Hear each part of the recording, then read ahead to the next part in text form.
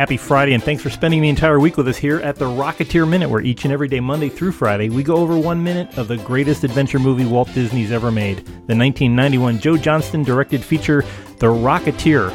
I'm one of your hosts, Jim O'Kane of TVDads.com. And I'm Hal Bryan, an airplane nerd from the Experimental Aircraft Association here in Oshkosh, Wisconsin. And Jim, as we move into minute 90, an hour and a half into The Rocketeer, we are thrilled to welcome back Danny Bilson, writer, director, producer, TV, video games, movies, comic books, and of course, one of the co-screenwriters along with Paul DeMeo of The Rocketeer. Danny, welcome back. Thanks for coming to join us again.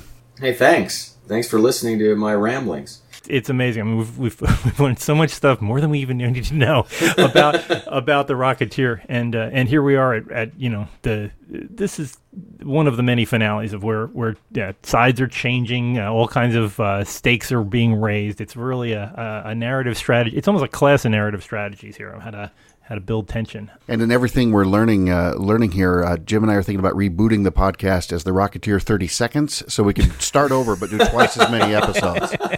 So I hope you're game. And if you're listening, Billy, get ready. Hal's getting ready for the end here. We're down into the final 20 minutes, but this is one of the best scenes in the movie. We've talked about how Eddie's just changed sides, or he's about to change sides because Clifford had interrupted his dramatic turn. So he had to shut him up. Well, it really does have one of the best lines in the film. That I may not make an honest buck, but I'm 100% American, and I don't work for no two-bit Nazi. That's just everything about that just pitch perfect. Danny, thanks so much for that particular line. Well, I will take full credit for that line. That was mine. That wasn't Paul's. That wasn't anybody else's. But I will tell you what the origin of that line was. It's from Streetcar Named Desire, where Stanley Kowalski says, "I'm 100% American." Oh, no kidding. That was the first play I acted in college. Paul and I went to college together, and that wasn't the first play we did together, but that was the first play I did. And that stuck in my head, that line where Stanley Kowalski says, I don't remember what his lead-in was, but he says, "I'm 100% American." He said, "I may not be something, but I'm 100% American." I'm sure, Tennessee. So that was inspired by Tennessee Williams. That was my line, for sure. Because some people have asked where'd that line come from, and they thought it came from somewhere else. And recently, somebody sent me a tweet, or there was something about that. But I really remember that clearly, and I remember writing that one clearly. When I see Eddie's gang, I keep thinking, this reminds me so much of All Through the Night. I mean, that's, Bogart's gang being Gloves Donahue and all that. I just see...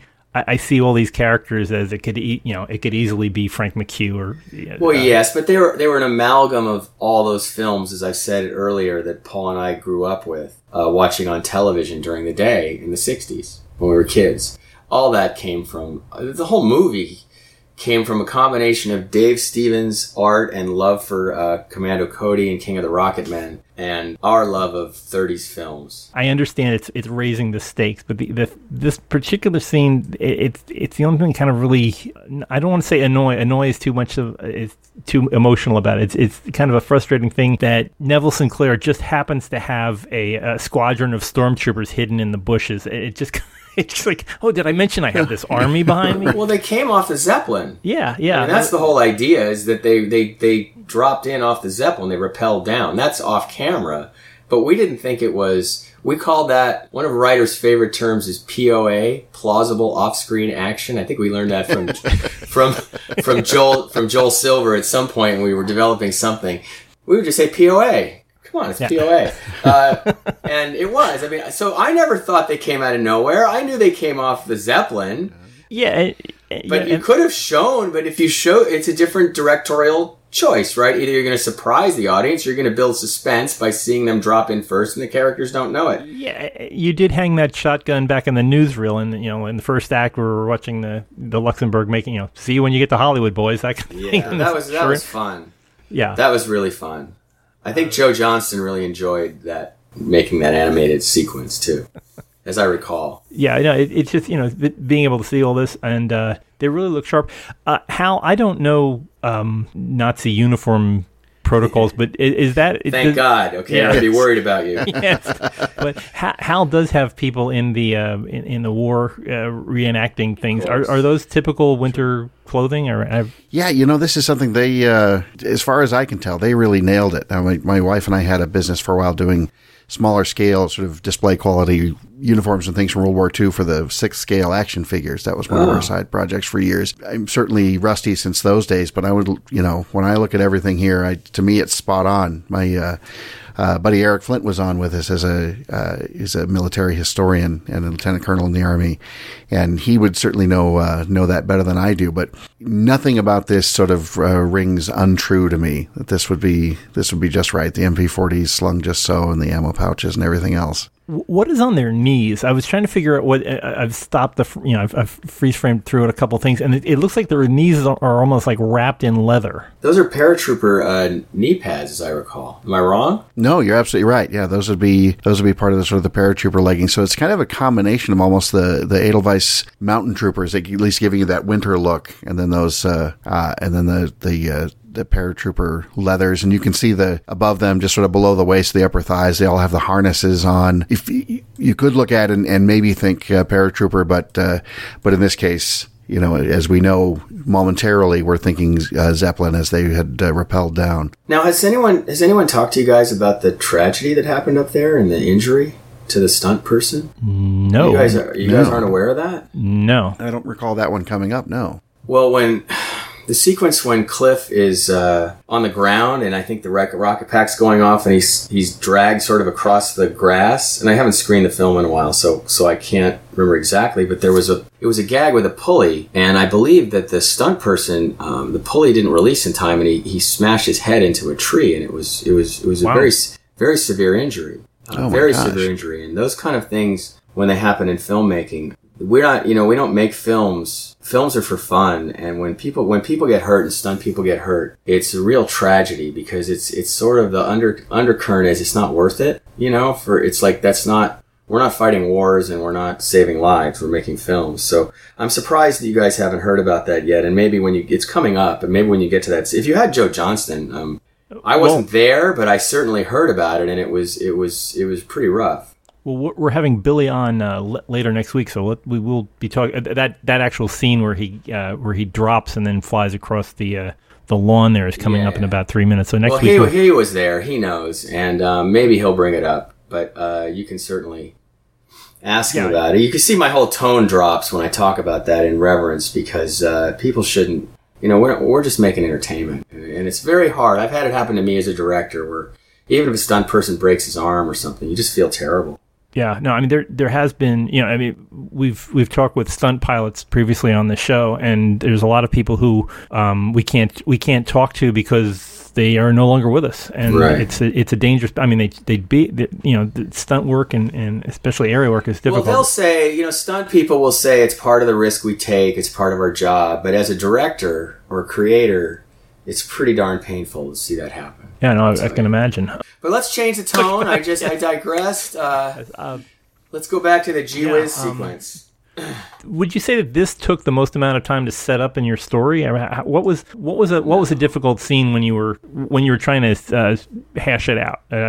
No, this wasn't difficult. It was a scope reduction from the original sequence, as I talked about in an earlier podcast, that involved out in the desert with an armada of airplanes, an armada of, I'm using the wrong word, but an armada of cars on the ground and the Zeppelin in the middle. So this was a scope down for us. It was just, it wasn't a difficult sequence. I don't remember thinking of it as a difficult sequence. What I haven't talked at all about was in that era at Disney, every time you turn in any draft or any rewrite, you would get another multiple pages, single-spaced notes on everything. So dealing with the notes as a writer was really tricky. I mean, really, really tricky, because every time you get notes, you look for the ones that you agree with, and then you figure out how to not do the ones you don't agree with. And then the other thing I remember from that era really clearly was you get these notes that were Disney notes. But I would always try to get to our representative, our developer, a woman named Jane Goldenring, who was working with us in their direct contact. And she actually teaches at USC now, too, so I still see her occasionally. Is that what I was trying to find out was whose note is this? Because then you can prioritize. Like if it's Jeffrey Katzenberg's note, you have to take that very differently than the third level down development person. Yeah. Right? So I was always saying, whose note is that? Is that Jeffrey's note? Because, I'm trying to be strategic in especially if it's a note I didn't care for, how to deal with it. But I think as a writer, you try to find a way to make things work and without turning the script into a script guy committee where things just get watered down to nothing. That didn't happen on this film. And honestly, Joe Johnston is a very, very strong director and a very strong creative person, and he fights for stuff. He was not in any way a doormat to the studio. He's a very, very strong personality who fights for what he thinks is right. As well as we had producers who we had worked with a bunch already. And like I said, 30 years later, I'm still working with these people in Larry Gordon, Chuck Gordon, and Lloyd Levin, who really would fight to protect the material. And as I said in an earlier podcast, they were the ones, and it was very unusual in that era, who insisted that Paul and I finish the script and do the last draft. And we were the writers that were doing all the changes during production. One of the bigger notes that we heard about from Jeffrey Katzenberg was that he wanted to get rid of the fin head helmet and put on just like a jet, like a modern helmet in the middle of all this thing. Did that note get as far as you, or did Joe get to stop that one? No, well, that stuff was going on remember, Joe was really smart about involving Dave Stevens in this. Dave Stevens was actually part of the art department on this film. So Dave was there, and you've probably heard the story of how, they would build it and prove it, right? He would build a helmet and show that it could work. I will tell you an anecdote. The exact same thing happened with our Flash TV show at the same time. The network wanted a tracksuit with tennis shoes with LEDs in it.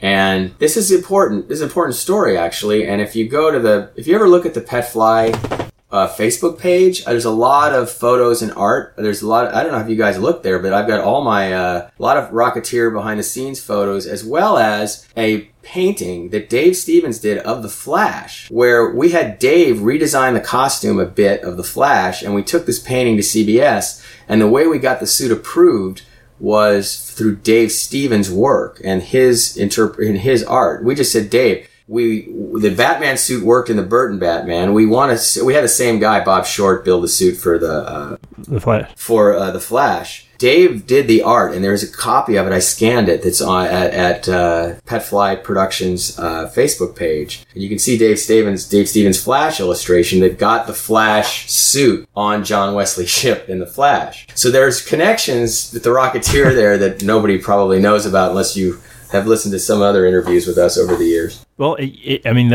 was battles worth fighting, and you got it both on the TV show and here in this movie. That the important parts really stayed. Although I know there's some things in here that you miss that you wish may have been in the film. Every writer does, right? Let's be fair. Every writer's got a gripe, because unless you're directing it, and as I said in another podcast, our mentor was John Milius, and he told us that the reason he started directing was to quote unquote protect the material.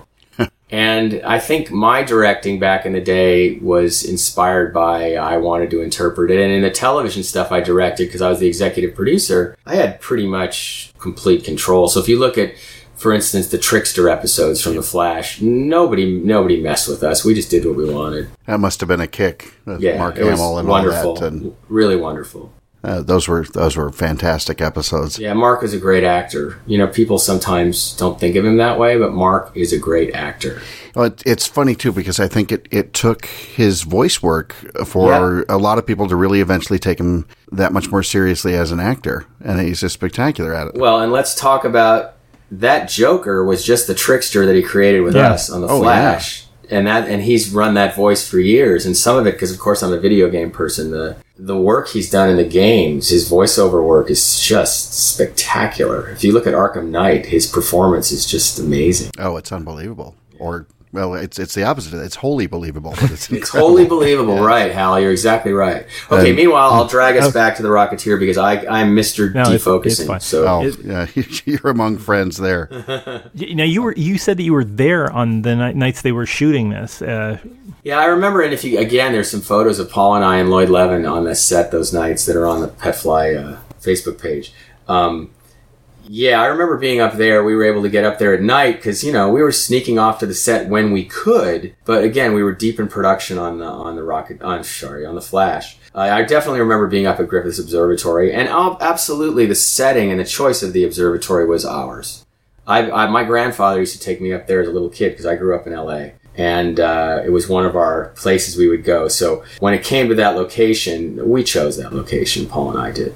Danny, you mentioned your grandfather, and I did want to touch a little bit on your family. We talked about it sort of offline between episodes, but could you tell us again a little bit about what your grandfather did, and then we'll talk about your dad and your daughter. Yeah, well, my grandfather worked for Jack Warner, and he was brought out in 1932 from First National Pictures in New York, where he was a publicity guy, to run the trailer department at Warner Brothers in the 30s. And in those days, he would make short films. They wouldn't just cut the trailers from the film. They would make short supporting films. And ones I remember are Day in the Life of a Chorus Girl was a short film they would show in theaters to promote Gold Diggers of 1935. Or there's one where they're on the set of Midsummer Night's Dream, the Warner Brothers one with Cagney and all the stars, that I actually have like some 8mm copy of I bought years ago. I need to get transferred. So my grandfather worked at Warner's through 39, and then he was at RKO where he made short comedies, produced short comedies, Leon Errol and Edgar Kennedy shorts, which actually my writing partner Paul used to see on TV in Buffalo from some Toronto station that used to run those when he was a kid. And I didn't really see those in LA. They didn't show those here, but he knew that work. And then my grandfather's last show was, I believe it was a year-long television show in the early 50s of Captain Midnight. And I believe that was his last work. And then when he couldn't work, he became a caterer. And so when I was a kid, they were caterers. But he was all show business. My grandfather, he was all show business all the time. Actually, I mean, I could tell, the home movies are just out of control in my family. We would have to rewrap gifts and unwrap them again at holidays to get another angle. I swear to God. No, I swear to God. It used to drive us insane as kids. But I have all those films, and they're kind of cool in retrospect. And then my dad, I think his first job was he was the editor on You Bet Your Life with Groucho in the early 50s. Gosh. And then he was the assistant. I was born when he was the assistant director on the Wyatt Earp television series. And then there's actually photographs of Opie and I in Mayberry as children, because my dad was the first AD on the Andy Griffith Show. He left that to get his directing break. And then he directed from 1963 to 1999. And his last 10 years, a lot of his work were on my shows.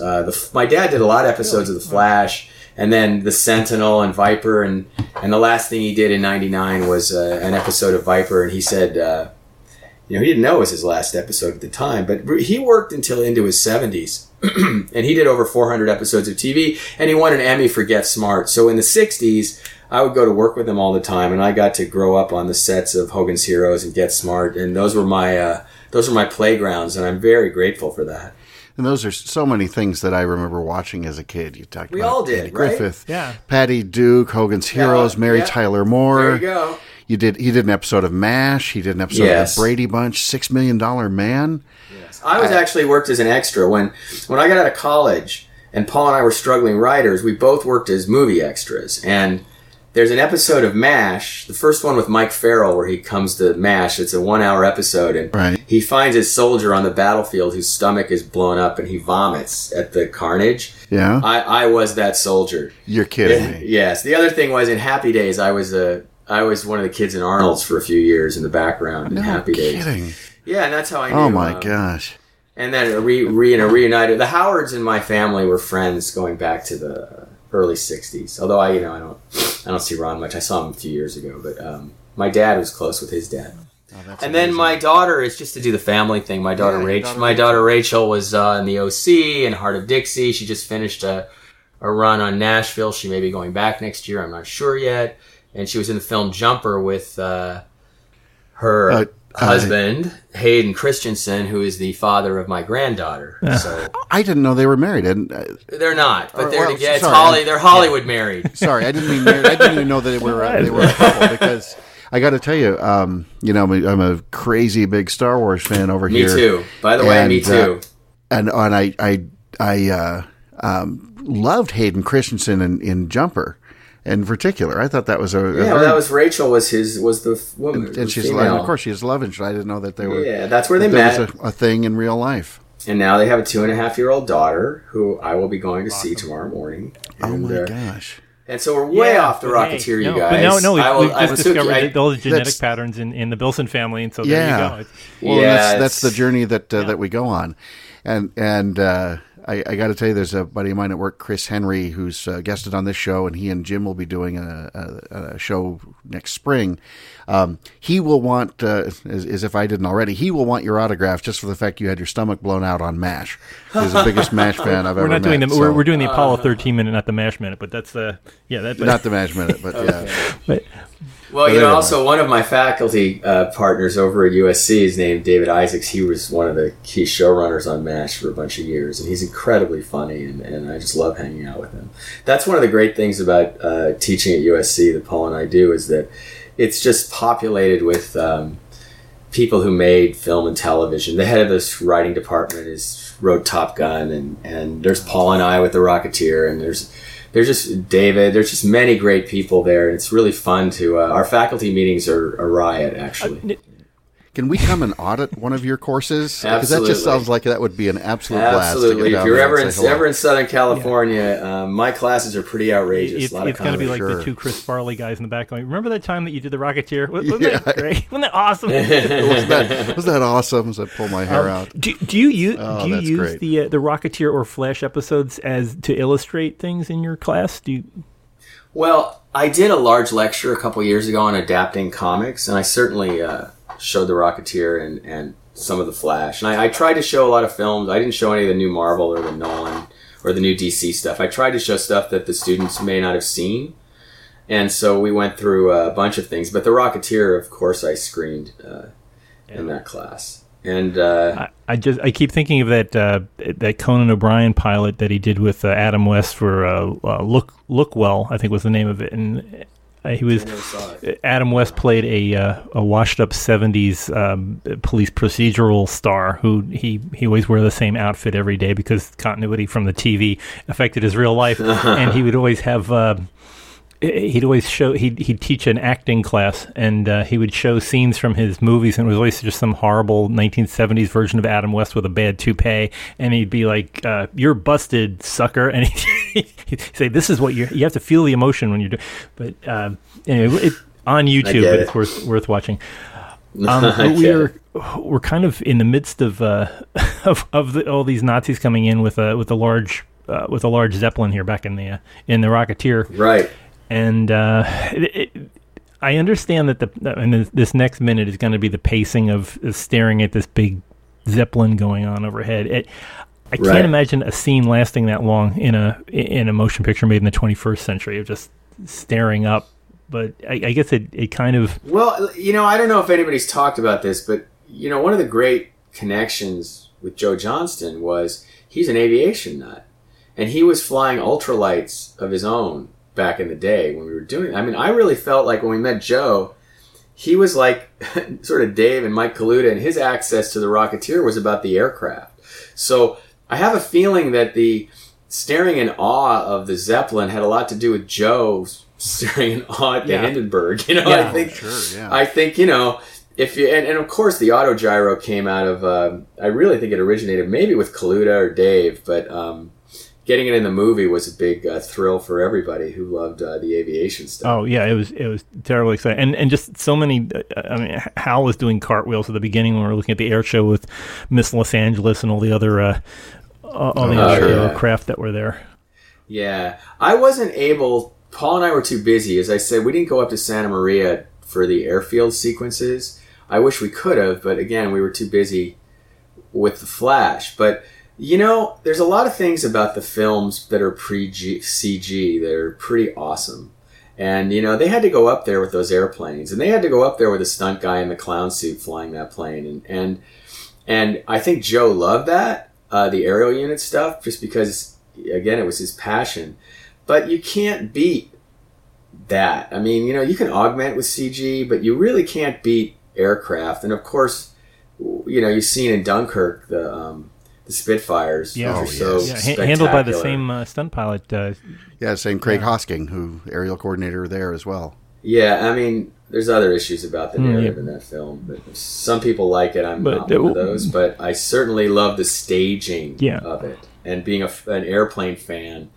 those Spitfire sequences are wonderful. So I just want to recut the movie. Yeah, myself. it's almost like a memento thing. It's like if you could just put all those things in the right order, it'd be a great story. Yeah, really? Do we really need to have to solve a puzzle while we're watching a movie at the same time? It was really tough. Paul and I saw it together, and we're really excited to see it because we're World War II nuts, and a lot of my friends think it's a masterpiece. I think it's a master something else. So let's just move on. And screenwriter. I'll never work for Chris Nolan if he listens to this. I'm sorry. I just did another shoot myself in the head move, but I just tend to. I'm never going to work for him anyway. So I just come and get me. I'm right here. I think he's going to listen to this and say, "I like your honesty, kid." That's what I think. That's what I think he's going to say. No, I've actually been in some meetings with him. I don't think he would say that. I think he would just hate my guts. So, well, anyway. But you know what? We're all entitled to our opinions. We're all film fans, and I know myself and my 3 friends who sat at the Chinese Theater on the first Saturday night who were so excited to see that film walked out scratching our heads. But let's go back to the Rocketeer. You had a good night when this movie came out. And we talked about that they had the street fair, and it was the first movie to be shown in the renovated El Cap. What was your? Did you have an after film discussion after this? Like, what happens next? What was the mood when you came out of there? Was it like this is going to be this is going to knock everything down, or how did it?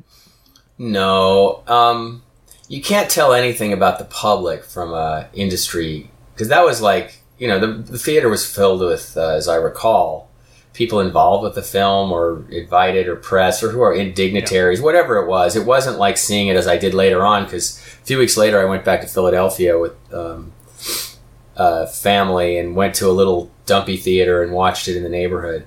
There weren't enough people in there, but the people who were in there enjoyed it. I think that's the story of the release of The Rocketeer, is that the people who saw it enjoyed it, but they didn't turn out. They were too busy going to see Kevin Costner's Robin Hood. And then that wonderful accent. Yeah, well, that sort of roasted us pretty hard, but that was... I don't even know. It's destroyed by another laughing bandit. But it definitely... But it... good point. But it definitely killed the sequel and our dreams for the sequel, and that was. I have a question. Do you think? I know this is an awful question. Which do you think destroyed the Rocketeer more, Robin Hood or Terminator coming out the following week? Robin Hood. Yeah, absolutely. Because it's all about the first weekend's gross, and it didn't hit, and they just gave up. Oh. You know how it is. They see the tracking, and then boom. So it was disappointing. I mean, we always lived. Paul and I have gone a long way with that. And remember, The Flash wasn't a hit either, although by modern standards it was massive, honestly. But it has a legacy, including the people who make the new Flash, who loved our Flash. So people like our films, but our films weren't hits. So we didn't get that kind of career trajectory off it that we would have liked and would have gotten some of our other stuff made at the time. We did get a 2-year deal with Disney where we developed 7 scripts and none got made. You want to hear a really interesting story about 2 big movies that we lost in the same 2 weeks? It's pretty in that period. It was amazing. We were going to write the Roger Rabbit sequel, and we had pitched our version, and we were accepted to write the script. At the time, Rod Minkoff, who had just directed The Lion King, was going to direct it. And our story was about, it was kind of like Singing in the Rain. It was about the silent movie actress who had a terrible voice, so she goes to Toontown to get a potion from the witch, and things go crazy after that. So we were excited. I loved Roger Rabbit. And by the way, there was supposed to be a Roger Rabbit pre-reel on The Rocketeer. It was supposed to be released with a Roger Rabbit short. Do you know when that got cut? Yeah, that's right. No, I don't. I do know something that when I was working at Imagineering, one of the R&D people said, do you know that we did a VR Rocketeer? It was one of the very first VR things we did back in the early 90s. Rocketeer test that was built at some lab out in Utah where they had like gray computers that would render the stuff back in the day. And I didn't know that until I was at Imagineering 2 years ago. And I was like, they never showed us. I mean, it was like we wrote the. I want to see this. We were designing theme park rides in our head and all that stuff at that time. But so let me go back to the Roger Rabbit story. We also had a deal with our producer of The Rocketeer, Larry Gordon, to write The Watchmen, which was my favorite comic book of all time. Look, I love The Rocketeer, but The Watchmen was my favorite book. And so Larry said, and he was upset with us because he offered us a deal with his company, and we took the Disney deal really because, as I said earlier, I'm a just dying Disney fan, and I just always wanted to work there. And so he said, you can't, I'm not going to do his accent, but he said, you're not doing that Roger Rabbit. You owe me the Watchmen script, and we have a contract, and you're going to do it. And I remember when we got on the phone with that conference call, it started like this: "Hi, Paul. Hi, dummy." and so then he insisted on that. So we had to we gave up Roger Rabbit because we had the obligation to write The Watchmen. And then about a week later, The Human Target got an order for 7 episodes. And I said, Larry, we got 7-episode order. I got to go make these shows for 3 months. He said, all right, you go do that. You're off Watchmen. And boom. And so we lost we lost Roger Rabbit sequel and Watchmen in the period of about 3 weeks back in the early 90s. It's one of our fun Bilson DeMeo Hollywood stories. Got a question about the Rocketeer. How would you have included the pirate story in your version? Watchmen? Would you have included the pirate story? No. Okay. No. It's look. I love Alan Moore, but some things don't. It would have hurt the rhythm. That's what I was saying. I was like, I think they did the right choice in the movie. Yeah, I think there's a version of it because they animated all that stuff. Yeah, it's like a separate item that it's like it. Yeah, and I think there's a cut where it's in it or somewhere, but because again, Lloyd Levin produced Watchmen. Well, I'll keep going back to Lloyd Levin because he's been my constant partner for really a lot of the 30 years. So, or 37, whatever it is, 35. I don't know. I'm not doing the math. But you switch to Celsius eventually, and then it's But no, Lloyd has been a big comic book fan, and he was he was the main driver on getting the Rocketeer made back then, and as well as Watchmen and Hellboy and a lot of other projects. He's really been passionate about comics since before it was fashionable. I have a question. We talked about this offline a bit, but assuming that they forgot to make Robin Hood that year, and Rocketeer turned out to be a success, you would have been charged with doing it's a 3-picture deal, so you would have been charged with doing the next 2 movies. Assuming that the Rocketeer sequel would have been the New York Adventure that was done graphically, what would have been like the second and third? How would you have broken it up or done 2 separate things? I don't know for sure because we never got that far. But based on our instincts, taste, and where our heads were at, I'm sure we would have headed into World War II. So, because that's what, again, like I said, that was, it was imminent, it was coming chronologically, and boy, would it have given some really spectacular moments, I think. We also wrote... a few years ago, there's an ongoing Rocketeer comic series, or there was. I don't follow it. Yeah. High-flying adventures. Yeah, I don't follow it for the following reason. We were asked to do a story. They said, we don't really need an action story. So we went back and thought about Dave and a person that really inspired Dave, which was Amelia Earhart. And we wrote a story where Cliff meets Amelia Earhart when he's young. Oh, wow. And we turned in a script, and we never heard from them again. Over at the publisher of that comic IDW. Yeah. And it's an unsolved mystery to Paul and I what happened.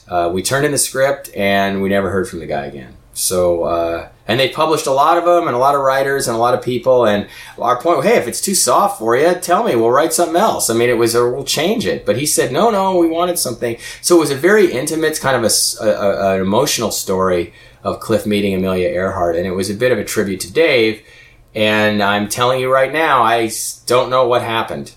I really don't. Nobody called us and said, hey, no thanks. Not even that. It just evaporated. Yeah. We got paid nothing, whatever you get paid for comics, but, that was it. Yeah, no, sad. I mean, there's so much sadness surrounding the Rocketeer. It's just of what might have been. Yeah, for a movie that's so well loved and just engenders nothing but sort of joy and fun and wide-eyed adventure. Yeah, there's a lot of struggle around it. Do you think there would have been an Iron Man and a Captain America movie if the three pictures had gone through, because that's the way I see it. I would have seen Iron Man in World War II. Joe directed the first Captain movie, of course. Yeah, I think, and that was a perfect choice. Yeah. Yes, I think they would have been, because it's all branded content from Marvel, and we know that Iron Man wasn't as big in the comics as he is in the movies. We actually wrote an Iron Man treatment back in, let me see if I can get this right, around the same time, right? Maybe it was either before The Rock. I think it was in the same era where we wrote The Rocketeer, because we were working at Empire doing these little movies, and Stuart Gordon, who had done Reanimator, got a deal to develop Iron Man at Universal, and he hired us as the writers. So Paul and I wrote a treatment for Universal, an Iron Man treatment, back in the 80s, actually. Because we were the go-to comic book guys when nobody cared about comic book movies. So we did one. I don't remember it that well. I remember I thought it was good. It dealt with, Tony Stark the way it was in the books. But yeah, we touched that. But would there still be? Yes. I mean, they figured out how to make a machine out of that Marvel stuff. And every movie's pretty successful. More power to them. Well, we'll see what happens with... we know that Disney is somehow working on the Rocketeers as a late-on sequel. I don't know.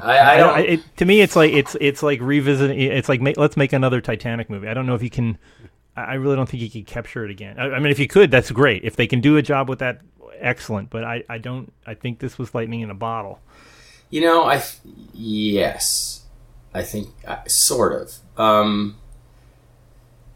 My thing is, I really like authenticity, and if somebody said, "Hey, Danny and Paul, you're going to do a Rocketeer sequel, and you can do what you want," I would find a way to get Billy Campbell in it for sure, yes. And maybe as many of the younger actors who were in it, and move the thing up X amount of years and dig out the rocket pack, and maybe there's a kid who flies again. But I would do it with Jennifer Connelly and Bill Campbell, and keep the same feeling, and move it as far forward as 1963. That would be 25 years from 1938. Yeah, I would probably just cheat and back it up into the 50s a bit. Okay. So we're not into the 60s. They don't have a kid named Mutt, right? Yeah, and I think the Cold War and the Russians and everything could be really interesting.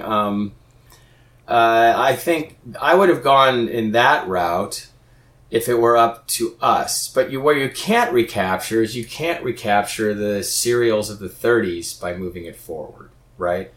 It's just sort of not the same. Or the Gee-Whiz dialogue. It would have to change a little bit. But if we were writing it, it would be Daddy-O and cool and all that stuff. So the malt shop. And I'll also say that Dave Stevens had a project that what he wanted to do next, and whether he was going to do it in comics or wherever he was going to do it, it had to do with hot rods and strippers and the 1950s in Los Angeles. And that was like his next dream project.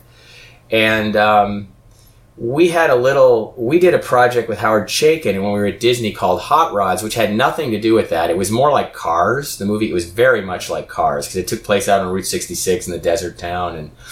And Dave somehow felt that we were stealing his idea at one point, and we had a few years where we didn't speak to Dave because he was upset about that. But it had nothing to do with what he wanted to do.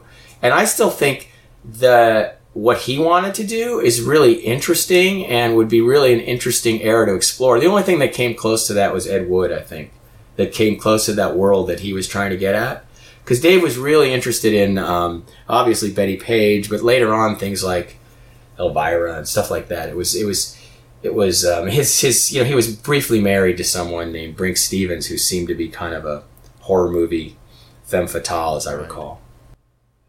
Yeah, I mean, it would be great to follow, there's all these different LA subcultures that were around in the 50s. Dave was really into that. He was really into that. And recently, last April, there was an art showing at a kind of a fan-type gallery in Burbank. And I went just for the heck of it, and it was awesome. It was tribute art from different artists who've done different Rocketeer things, including like a life-size head bust of Lothar, but there was a lot. I bought a couple of pieces. One was they had done a Rocketeer type cover done in the art style of sort of Jay Ward early 60s cartoons. So I bought that. I got one for Paul and I, and there was an Art Deco post. There was a lot of different art. It was really great, and it was, lithographs were for sale. And I was kind of walking around and looking at this, and when I handed the guy my credit card to buy the stuff, he says, "You're Danny Bilson?" And I was like, "Yeah." He said, "Well, you're getting a discount." And then, "Hey, it's Danny Bilson." And then people gather around, and Dave Stevens' sister was there. And I got to talk with her for the first time. I mean, Dave used to talk about his sister, but I never met her because I think she lives in Central or Northern California. No, I think Central California. And it was tough. I mean, I get very emotional when I talk about Dave because he passed so young. And but it was great to talk with her and connect with her. And they were talking about having an art show of Dave's work there within the next year. And of course, I'll turn up for that. I mean, I hope that that over the course of these podcasts and all the people that you brought in to talk about the Rocketeer, that anybody who knows this is all Dave Stevens. Absolutely. Yeah, I mean that's all they talk about is that it was his vision, and the fact that so much of his vision survived in the movie is the greatest tribute that anybody could do for him. Is just make sure that the idea that he had of showing who the Rocketeer was and what he represented, and that blend of it's a love for aviation, a love for California, a love for the Cheesecake Girls and things like that, and just that whole mood of the time. It drips out of every frame of this movie. Yeah, and Disney really toned down, obviously the girl stuff. That was something we dealt with.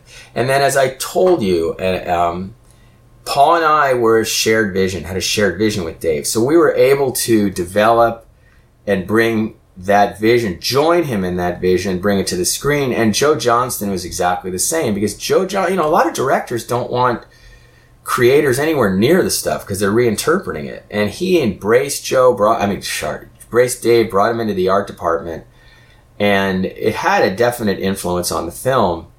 But again, we were all marching to the same tune. And in the case of Paul and I, we had the privilege of expanding and developing those stories. And also we wrote the books with him. I mean, there's two graphic novels, and the second one is written by Danny and Paul. And that just sort of wove us in. We were really deep into this. And what's great is there's all this merchandise now, and like Disney will put out a t-shirt now and then, and I've got some new ones I got maybe a year ago, where they have Mickey and Minnie as Rocketeers, and there's a shirt that has the entire backpack sort of drawn, sketched on the back of it. And, they tend to sell these things as limited editions, and if you're quick, you get it on the Disney store and you buy them. And I actually buy all the Rocketeer stuff I can find, or people give it to me, because they're making more stuff now. Whenever I go to Disneyland, and I won't digress too much about my last trip there, but I always wear one of the shirts. And I'm completely shameless, because people will say, "I love that movie," and I will say, "I wrote that movie," and they go crazy, and I just love it. And I just did this a week ago with 20 guests from China who I was teaching. They're actually from a company called Tencent. They're game producers, and I ran a course all summer where I was training these guys. And I told them the whole thing. I had my T-shirt. It was the Mickey one, and I said, "Okay, watch and see." I said, "I'm shameless about this." We went through security at the beginning as we walked into before you even get into the park. It's like out in the parking lot now where they do the bag check. And the first security guard says, "Oh, that's my favorite movie." And of course I have an interpreter there, and I said, "Interpret," and he tells it Chinese, and they all start laughing. I said, "Okay, that's one." And then I said, "I wrote it." And she goes, "Oh my God." And it was I had just told them the story of it when we were on the bus out there. And the first person we hit was a security guard, and it was absolutely hysterical. And you know what? It's like I said earlier about the Imagineers loving it, and it is my favorite credit of my career, absolutely. Wow. And we didn't get the accolades, we didn't get all this back then, but we get it now, and it's just really rewarding. Yeah, even if it's in hugs, it's really a great thing. Well, it's well-deserved and long overdue, that's for sure. Disney sometimes loops back on itself and the recent Tomorrowland. They tried to point back to the to Disneyland itself, and I think it was a near swing and a miss, and it had a lot of elements of Rocketeer in it.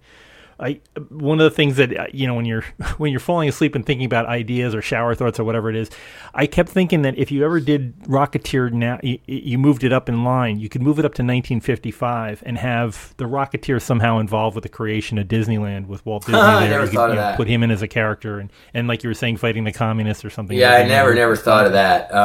Sometimes they don't like you to touch Disneyland, in any way because it can break immersion and break the magic in a certain way.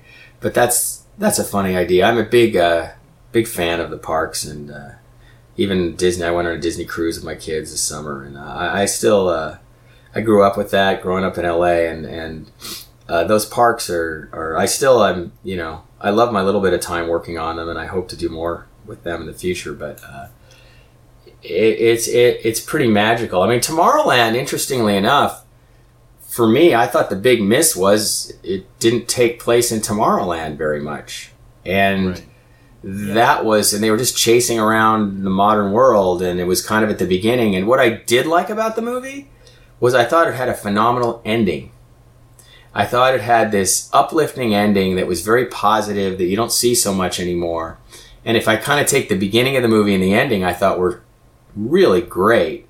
It was just the middle, and most of it was just, sort of running around, and we didn't have that sense of wonder and that great thing about Tomorrowland that we love from the parks and from Walt's vision of the future and all that. But now I'm doing film criticism of somebody else's film. All right. Nobody asked for it. Sorry, Brad. I love Brad Bird. I think he's amazing, and he's an old acquaintance, and he's just a tremendous talent. Yeah, no, it's a great. It was a great movie. I mean, I enjoyed it for the time it was in the theater. It was very enjoyable. Agreed. But again, with the Rocketeer, it's something that just continues on and on. We're here. We are a quarter of a century on, and people still talk about it and love the movie. Yeah, I mean, Paul and I would love to write the sequel. Nobody's invited us, but we would. Well, it's out there now. They know, and they can. Yeah, it's out there because they're all listening. Every single one of them.